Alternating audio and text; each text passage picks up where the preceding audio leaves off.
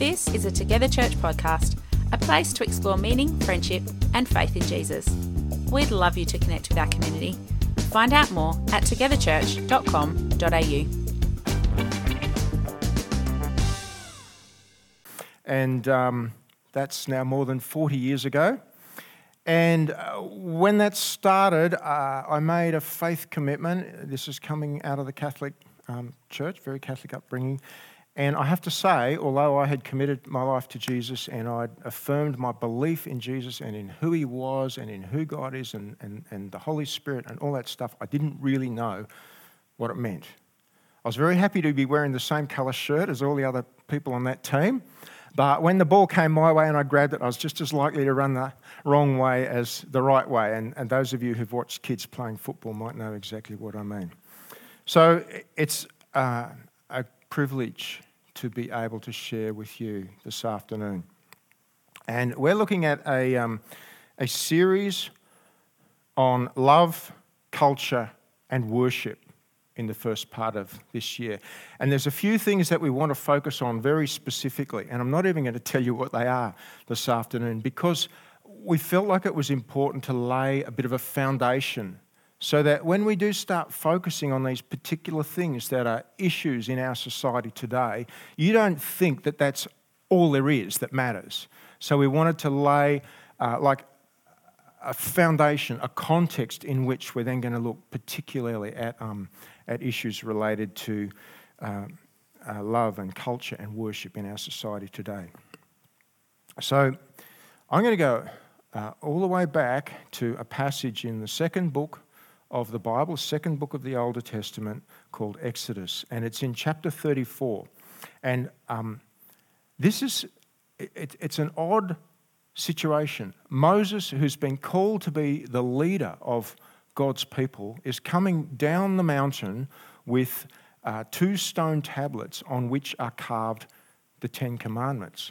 Now, the odd thing is, this is the second time that he's done this thing. The second time he's come down the mountain with these 2 stone tablets. Now, why is that? What happened? What happened the first time? Jax?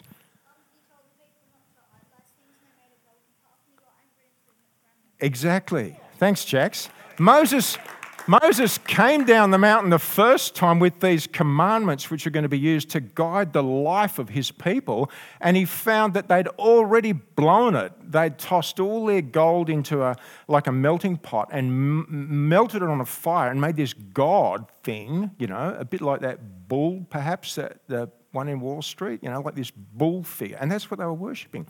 So he was so cranky, he threw the tablets on the ground, they broke. So he had to go back and get another set.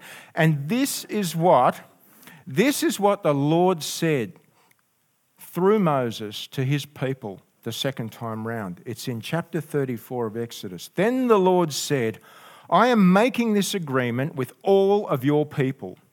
I will do amazing things that have never been done before for any other nation on earth. The people with you will see that I, the Lord, am very great. They will see the wonderful things that I will do for you.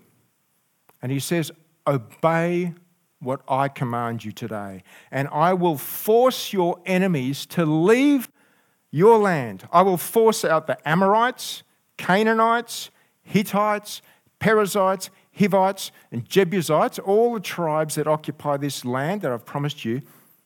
But be careful. Don't make any agreement with the people who live in the land where you are going. If you make an agreement with them, it will bring you trouble. So, destroy their altars, break the stones they worship, and cut down their idols. Don't worship any other god. I am Yahweh Kana, the jealous Lord. That is my name. I hate for my people to worship other gods. And this name on the board, Yahweh Kana, it's one of the names God uses to describe himself. There's lots of others, but this particular one means I am the jealous Lord.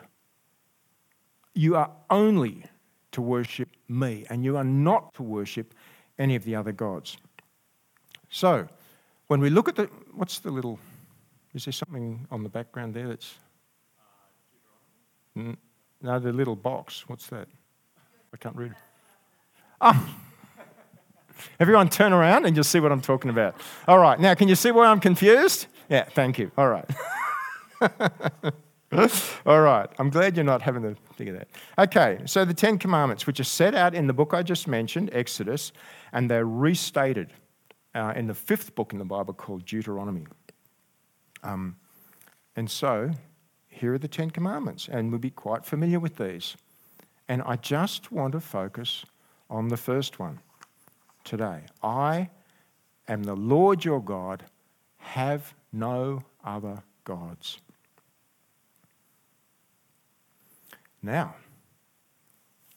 this is a list of all the kings of the nation of Israel. It starts about 500 years after the story that I just told you about Moses with King Saul, and it covers a 400-year period. About 3,000 years ago it started. King Saul, then King David, then King Solomon. And after King Solomon, the nation was divided into two, one called Judah and one called Israel. And this period of time ends with the conquest of the nations of Israel in about 724 BC, before Christ, by the Assyrians, and with the conquest of Judah, the land of Judah, in 586 BC by the Babylonians. And you can read about all the things that happened in this time in 6 books in the Bible, the 1st and 2nd book of Samuel, the 1st and 2nd book of Kings, and the 1st and 2nd book of Chronicles. It takes a long time to read all of that. There's 42 kings mentioned. Of the 42, 6 are described as good kings. Just 6. Now, why was that? What made them good kings, do you think? Anybody? There's just one thing. Jax?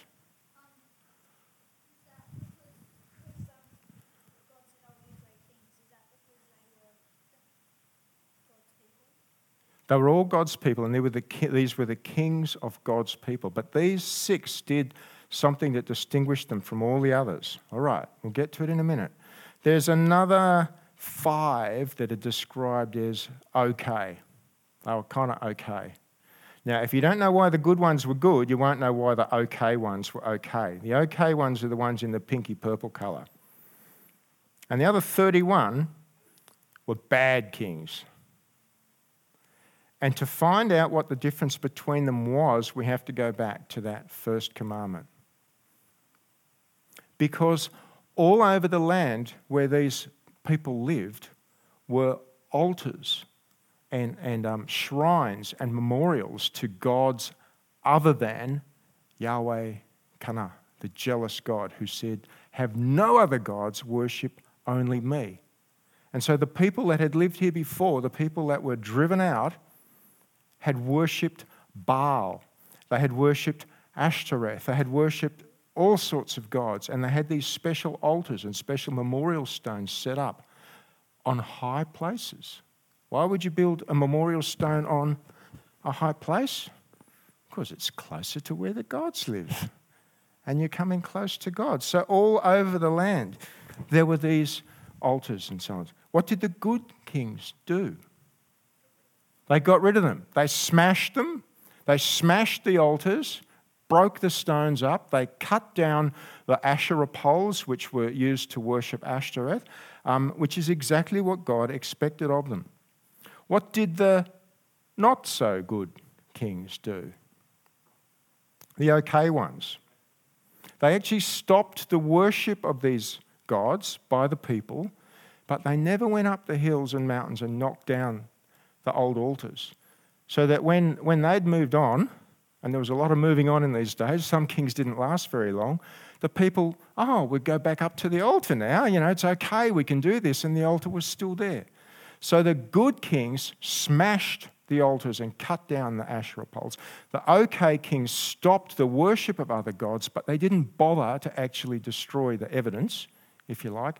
And the bad kings encouraged and participated in the worship of other gods. And the history of the nation of Israel and the nation of Judah, God's chosen people, was pretty much dictated by the behaviour of these kings, because they represented the nation. And their actions on behalf of the nation determined their status with God. And God dealt with the nation of Israel in accordance with the behaviour of its kings.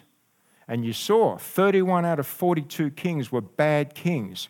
And the end result was the nation of Judah, the nation of Israel were destroyed. The people were taken away into exile.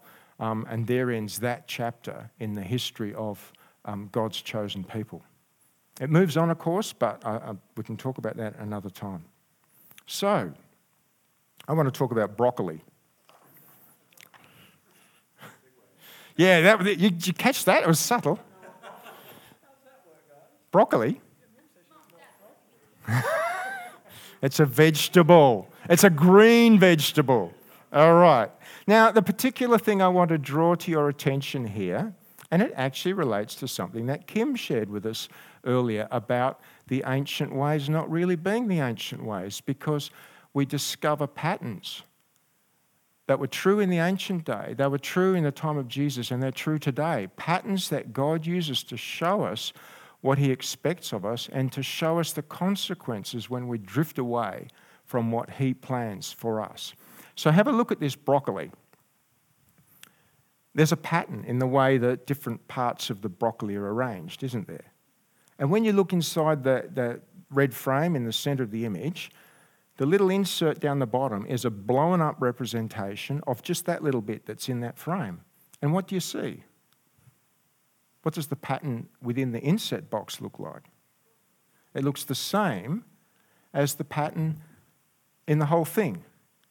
And there's another little red frame in the inset box. And if I blew that up again, you would find that the same pattern is repeated at whatever scale you look at the head of this broccoli plant.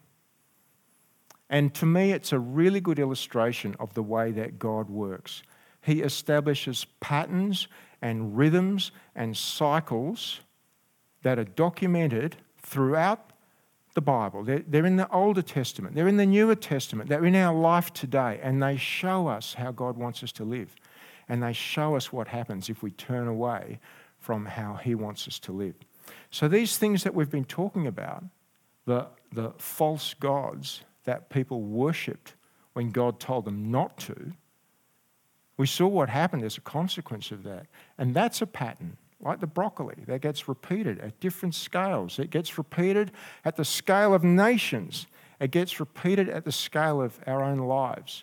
And it's been repeated in every age, from way, way back in ancient times to what's going on in the world today, what's going on in our country today, and what's going on in our own lives today. So that's the significance of the broccoli.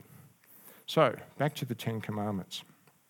Now, in addition to the Ten Commandments, there were 613 laws that the people of God followed. They are written out in the 2nd, 3rd, and 4th books of the Bible, Exodus, Leviticus, and Numbers. They're repeated in Deuteronomy, the 5th book of the Bible, and they covered every aspect of life for the people that God had chosen to be his own. They covered moral laws, murder, theft, honesty, adultery, and so on.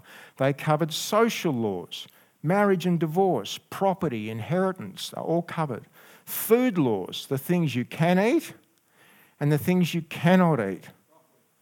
No, you could eat broccoli. The saddest thing you couldn't eat was Queensland mud crab. You didn't know that, did you? Purity laws, all about bodily functions and disease and feasts. the feasts that God expected his people to observe and how to observe them, sacrifices, the way in which the priests should live and conduct themselves, what worship was supposed to look like. All these things were set out in these laws. And you know, when Jesus was walking on this earth, he was living in the culture and following the religion that followed these laws and these commandments.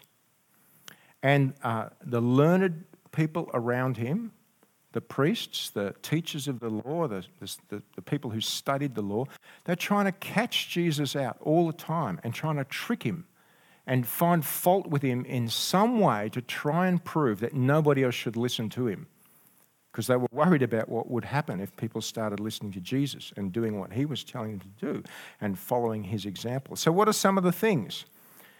Matthew chapter 9, verse 11, the Pharisees saw that Jesus was eating with tax collectors and sinners, and they asked his followers, "Why does your teacher eat with tax collectors and other sinners?" That was against one of their laws.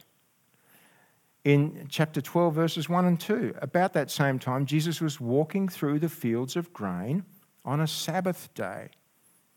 His followers were with him and were hungry, so they began to pick the grain and eat it as they walked along. And the Pharisees, some of these students of the law, they saw it and they said to Jesus, "Look, your followers are doing something that's against the law to do on the Sabbath day. You weren't allowed to work, and picking up some grain was classified as work. You couldn't do it. So you couldn't, even if you were hungry, you couldn't pick up the grain from the ground in the field and eat it, because that was work." Lots and lots and lots of examples. Jesus, Matthew chapter 12, verse 10, he healed someone who had a crippled hand, but it happened to be on the Sabbath day.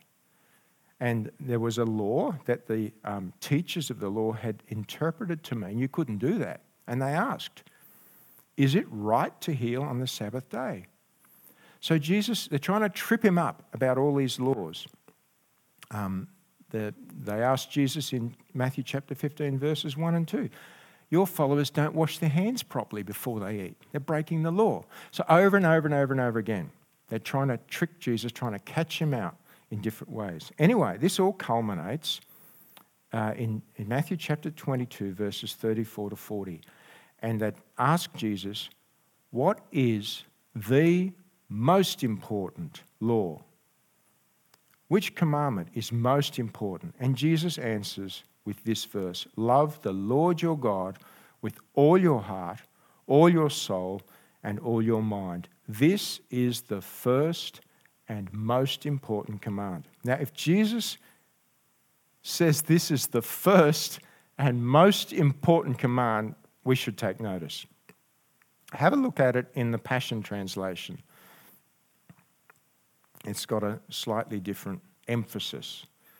"Love the Lord your God with every passion of your heart, with all the energy of your being, and with every thought that is within you."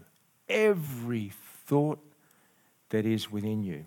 Now, if I were to charge any of you with any of those three things, would any of you be guilty? Have you truly loved the Lord your God with every passion of your heart? Have you truly loved the Lord your God with all the energy of your being? Have you truly loved the Lord your God with every thought that is within you? None of us, least of all me, would be able to plead guilty to those things if they were a crime. So, what little word stands out in this verse? One little word. It really stands out. It's repeated 3 times. All. All. No, there's no room for anything else in all. All is all. And that's absolutely critical to this. Now, I want to tell you a little bit about myself, a little bit more. When I was 15, I had grown up in a Catholic Christian heritage. And when I was 15, I just walked away from all of that. I was starting to think about what I wanted to do, what was important to me, and it had to be about fun. What I was interested in and what I wanted to do, anything that was fun, anything that I thought was fun. And my understanding or interpretation or reflection on Christianity was that there was a law in Christianity which said, "Thou shalt have no fun."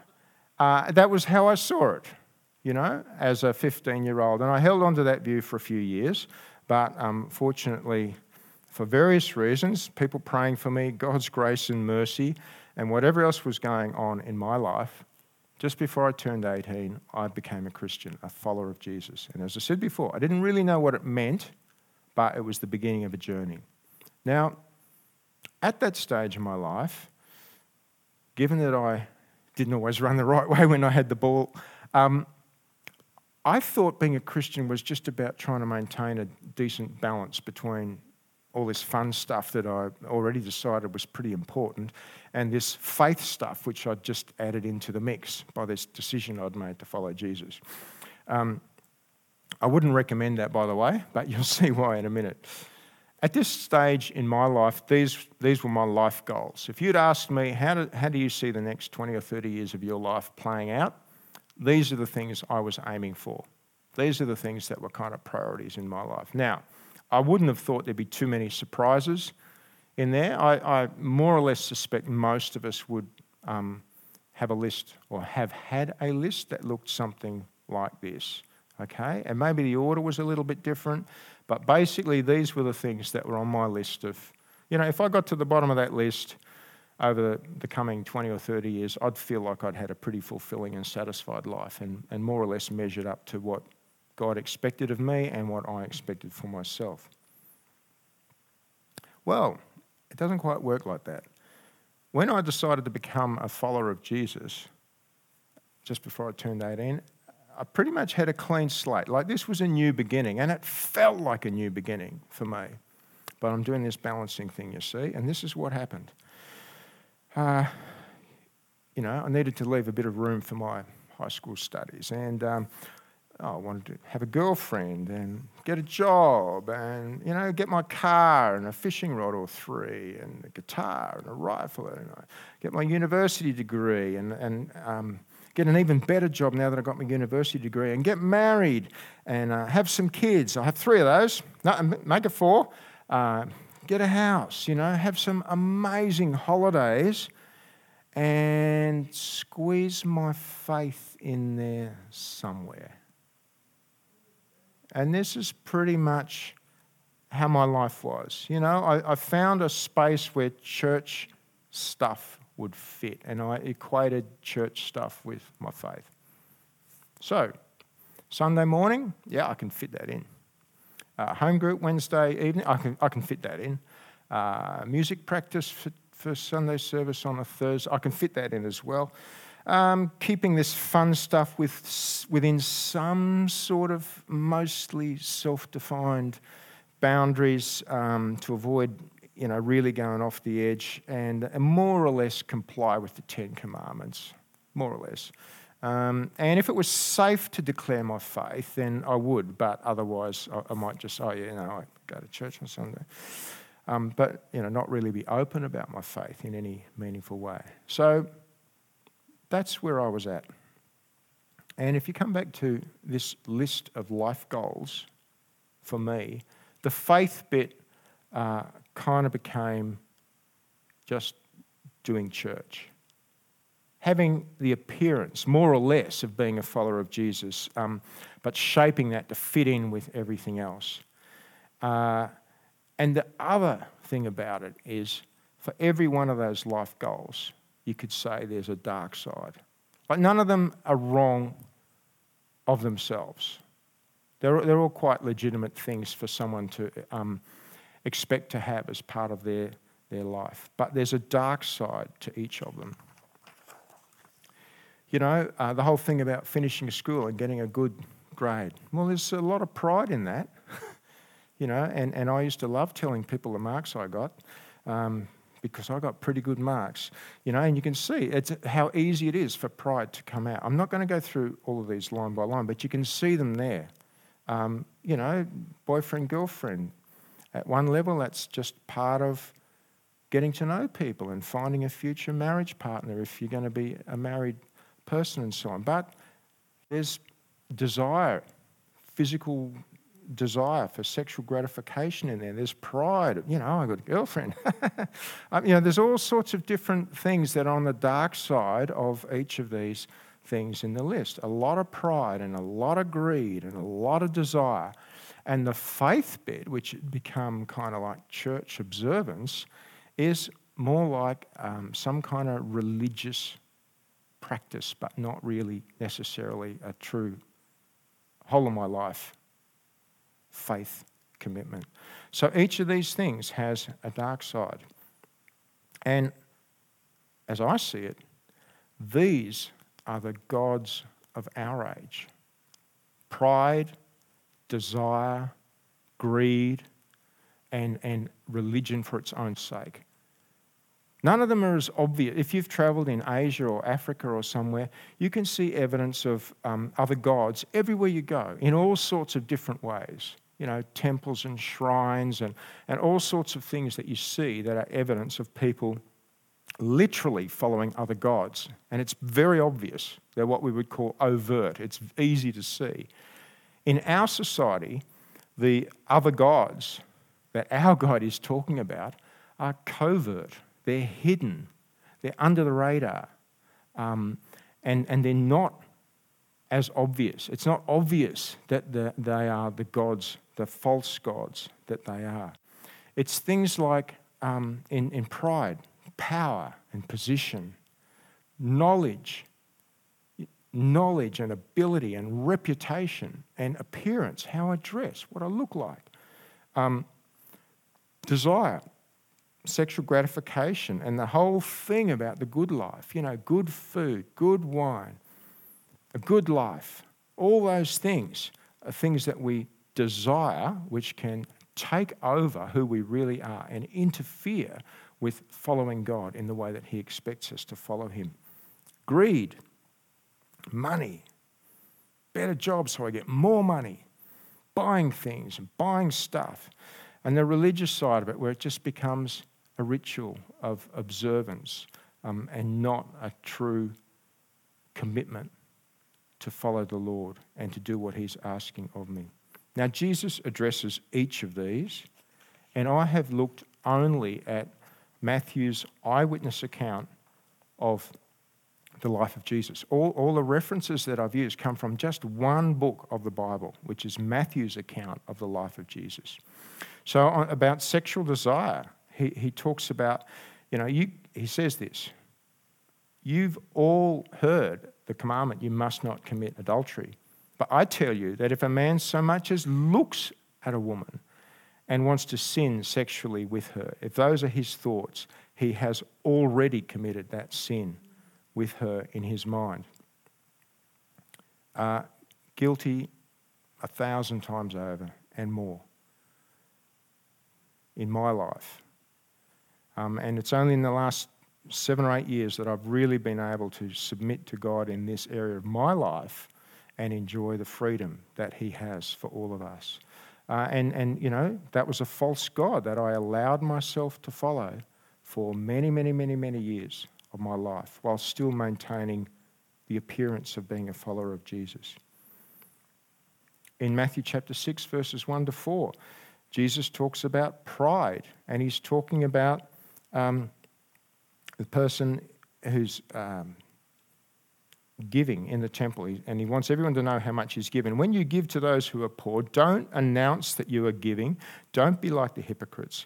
When they're in the synagogues and on the streets, they blow trumpets before they give so that people will see them.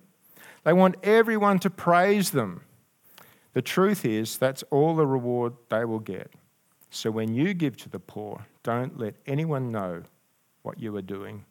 Your giving should be done in private. Your Father can see what is done in private, and He will reward you.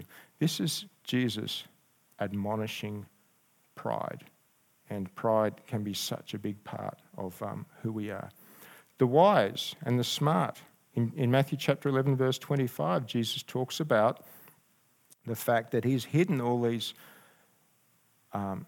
special things about what his purpose on earth is. He's hidden them from the wise. And he's shown them to people who are like little children.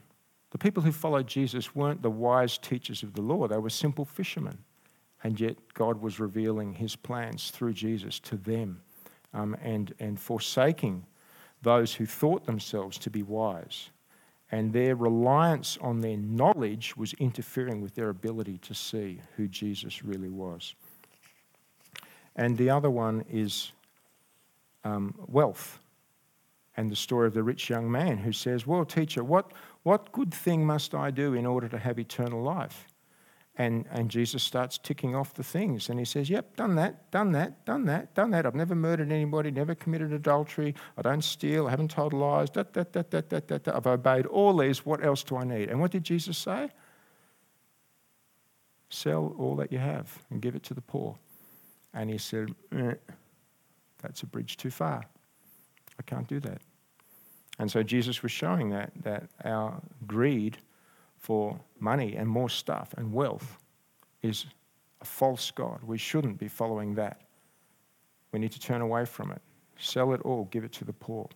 And so Jesus made it clear that that also is a false god.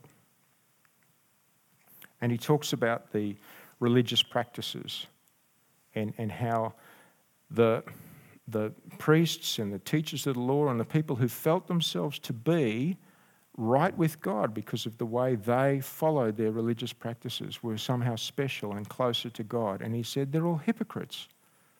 They're not following God's way. They've missed the point.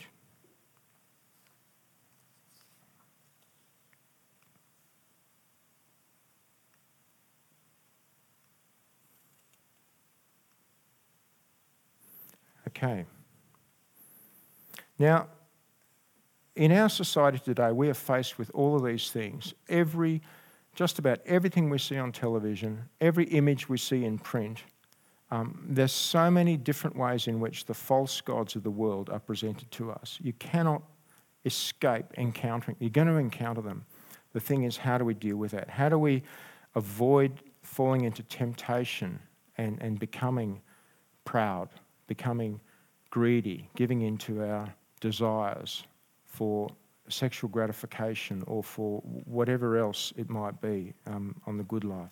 And I just want to make a very small suggestion about a pattern we can introduce into our life, a rhythm that we can introduce into our life that will help us to do this. And it goes back to another ancient tradition called the Tamid, which is talked about in Exodus chapter 29. And Tamid is a word for the morning offering. So the priests would sacrifice a lamb first thing in the morning, and they would also sacrifice a lamb last thing in the afternoon. So there was a morning sacrifice and an evening sacrifice. And all the other sacrifices that it talks about came between those two. Those two sacrifices bookended the day, bookended the process of worship in the life of God's people. The first one happened at the third hour, 9 o'clock in the morning. The second one at the 9th hour, 3 o'clock. 3 o'clock? 6 o'clock. I think it's 3 o'clock in the afternoon. Sorry about that. And it was the simplest sacrifice. One lamb in the morning, one lamb in the evening. But it bookended them all. And the interesting thing is the word tamid means daily. It wasn't like there was a morning tamid and an evening tamid. There was just the tamid. The same word was used to describe the two sacrifices. And the word means more than just daily. It means daily and continual, perpetual, always and forever. And it's a way of tethering the day to God's purposes. Every single day, there's a moment in the morning before the day begins, there's a moment in the afternoon when the day closes, when people are thinking about God and bringing their sacrifice to God. And I was going to do a little demonstration, but I don't think I will. But if you think about this boat, it's tethered at one end. So if the wind changes, what's going to happen to it? it's going to swing around, isn't it? As the wind blows it, because it's only tethered at one end. And if the tide changes, it's going to wash the other way. So even though it's connected to something solid and it's not going to end off washing off the edge of the earth or anything like that, it can swing around, all right? If it's tethered fore and aft, each end of the boat's tethered. It's not going to do that. It's not going to swing around. It's just held in this position, so it's not going to crash into something else or nothing's going to happen to it. And I like to think of this morning and evening sacrifice, the Tamid, as tethering ourselves at the beginning and end of each day, committing our day to God and to His purposes, and not just letting ourselves kind of swing the way I used to swing when I'm doing this, balancing all the different parts of my life and this little bit called faith in it. So my challenge is that we think about how we might do this in our lives, in the morning and in the evening. A rhythm that we can introduce into our life that will help us to do this. And this is something that I've been practicing for probably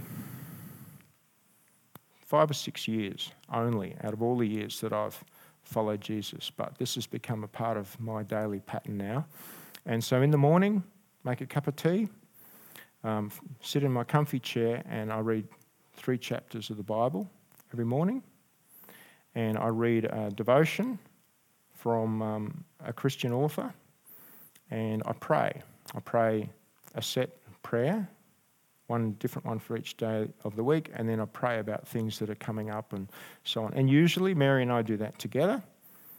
Sometimes if one of us has got stuff on, and can't be there, they've already done it, or they'll do it a little bit later. Sometimes I do it on my own. But basically it's a routine that we've built into our lives that sort of tethers us at the beginning of the day. And at the end of the day, this is to a degree a work in progress, but we have always given thanks in our evening meal. Whenever we sit together at the table to eat, we give thanks. And it's a way of remembering the blessings that we've received from God during the day and acknowledging that He's the author and source of those blessings. So every single day, having the equivalent of a tamid,